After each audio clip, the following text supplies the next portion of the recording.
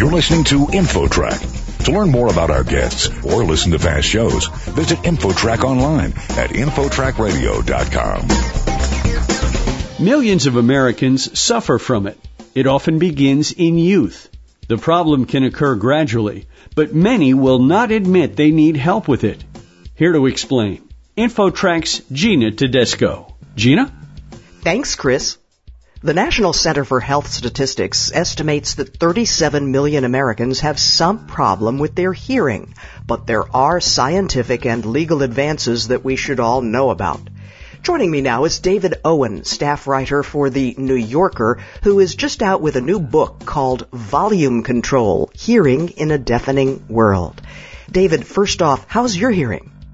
My hearing's not too bad. I have this problem that millions of people have, which is called tinnitus. It's a ringing, a kind of phantom sound in my ears all the time, a high-pitched ringing, and I'm usually able to ignore it. It's hard to ignore it when I'm thinking about it, as I am right now, but it's a common problem, and it's almost always associated with some degree of hearing loss.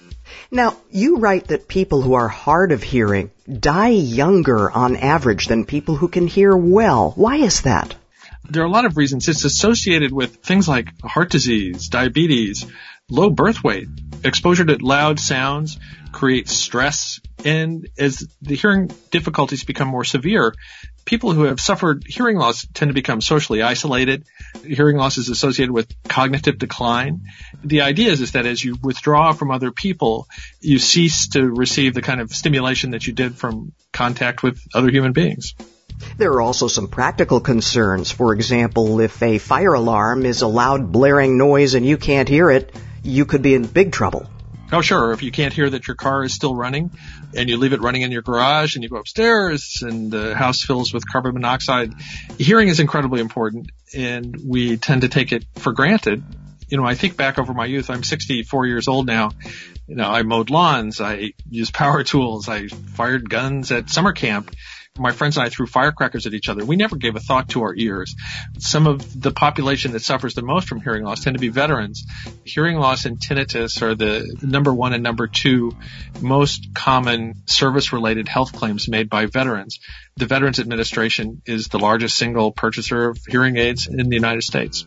And that's an interesting point, because you've said that grown-ups often assume that teenagers listening to loud music through earbuds are the most at risk of losing their hearing, but that's just not true, as you're saying.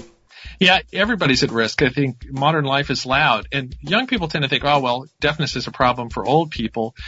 And it is, but it's a problem that begins in youth. It's cumulative. It begins when you're young. Often, you know, I think of the rock concerts I went to more than when I was in my teens and 20s than I do now. And that has a lifelong impact. I think people also tend to think, oh, well, you know, I'll scrub my ears and then I'll get hearing aids. Hearing aids are great. People who need them, they're fantastic. People wait too long to get them when they need them. But they don't make up for hearing that's been completely lost. You know, if you have bad eyesight, if you have myopia, you get a pair of glasses and you put them on, you see perfectly. With hearing, if you've lost the ability to detect certain frequency ranges, nothing gives that back. It's an infrastructure problem inside your head, and there's no workaround for it. So let's turn to the changes. Is there anything new in the laws protecting workers on the job from loud noises that would damage their hearing?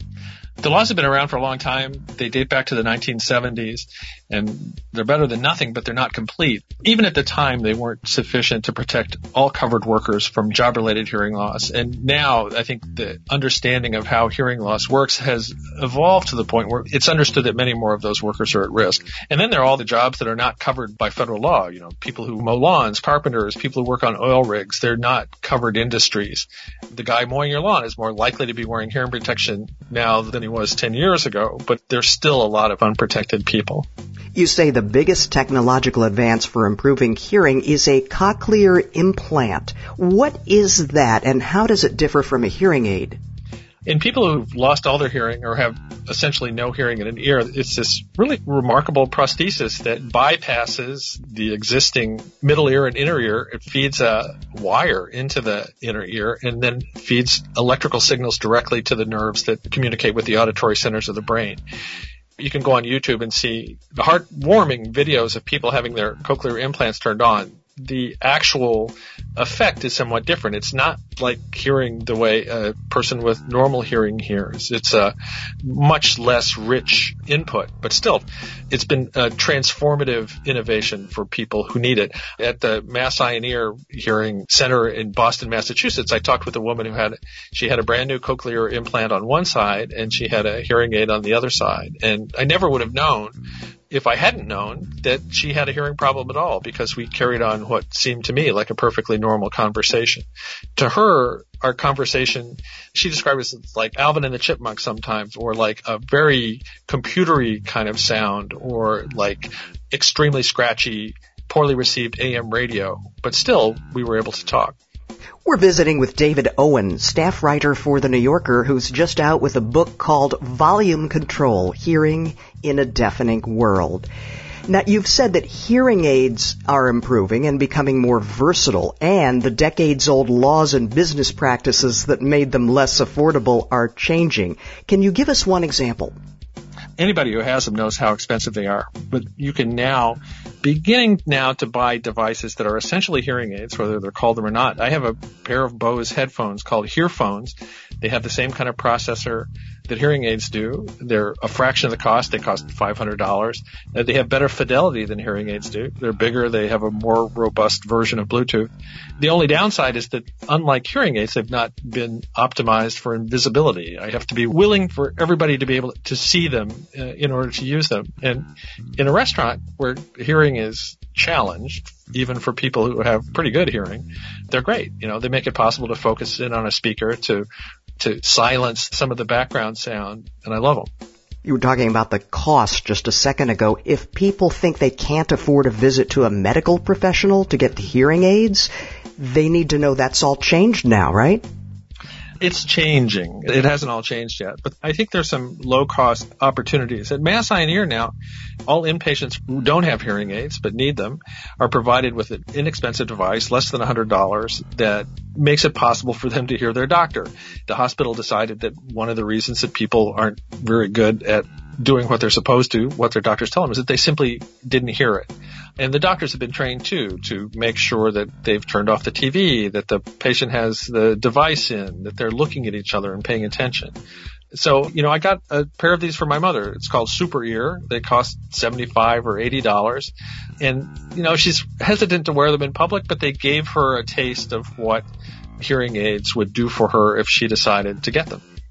And there are apps for smartphones for helping people hear. Can you pick one and tell us about it? There's one called Ear Machine. It's free if you search for Ear Machine.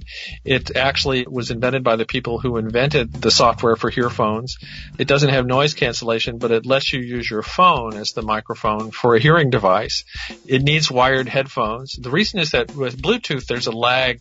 It takes time to process an audio signal. So there's a lag between, for example, when the person sitting across from you speaks and when you hear it, and it can drive people crazy to see voice and lips not sync together. So you need wired headphones, but it's free. You can see what hearing aids can do for you, and you can adjust it yourself, which is something that typically cannot be done with conventional hearing aids. Finally, what is the latest on efforts to treat people, particularly children, with hearing loss due to a genetic defect?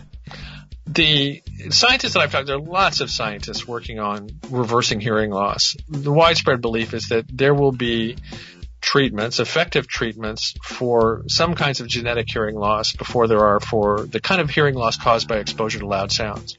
And the reason is that it's easier to turn on or turn off an individual gene than it is to reconfigure this incredibly complex yet also incredibly tiny auditory infrastructure inside our heads. But all the, sort of the miracle cures are still years away. Nevertheless, there are serious people all over the country, all over the world, working very hard to come up with solutions, full solutions to people with hearing problems. And more to come. David Owen, author of Volume Control, Hearing in a Deafening World. Thank you for joining us today. Oh, thank you.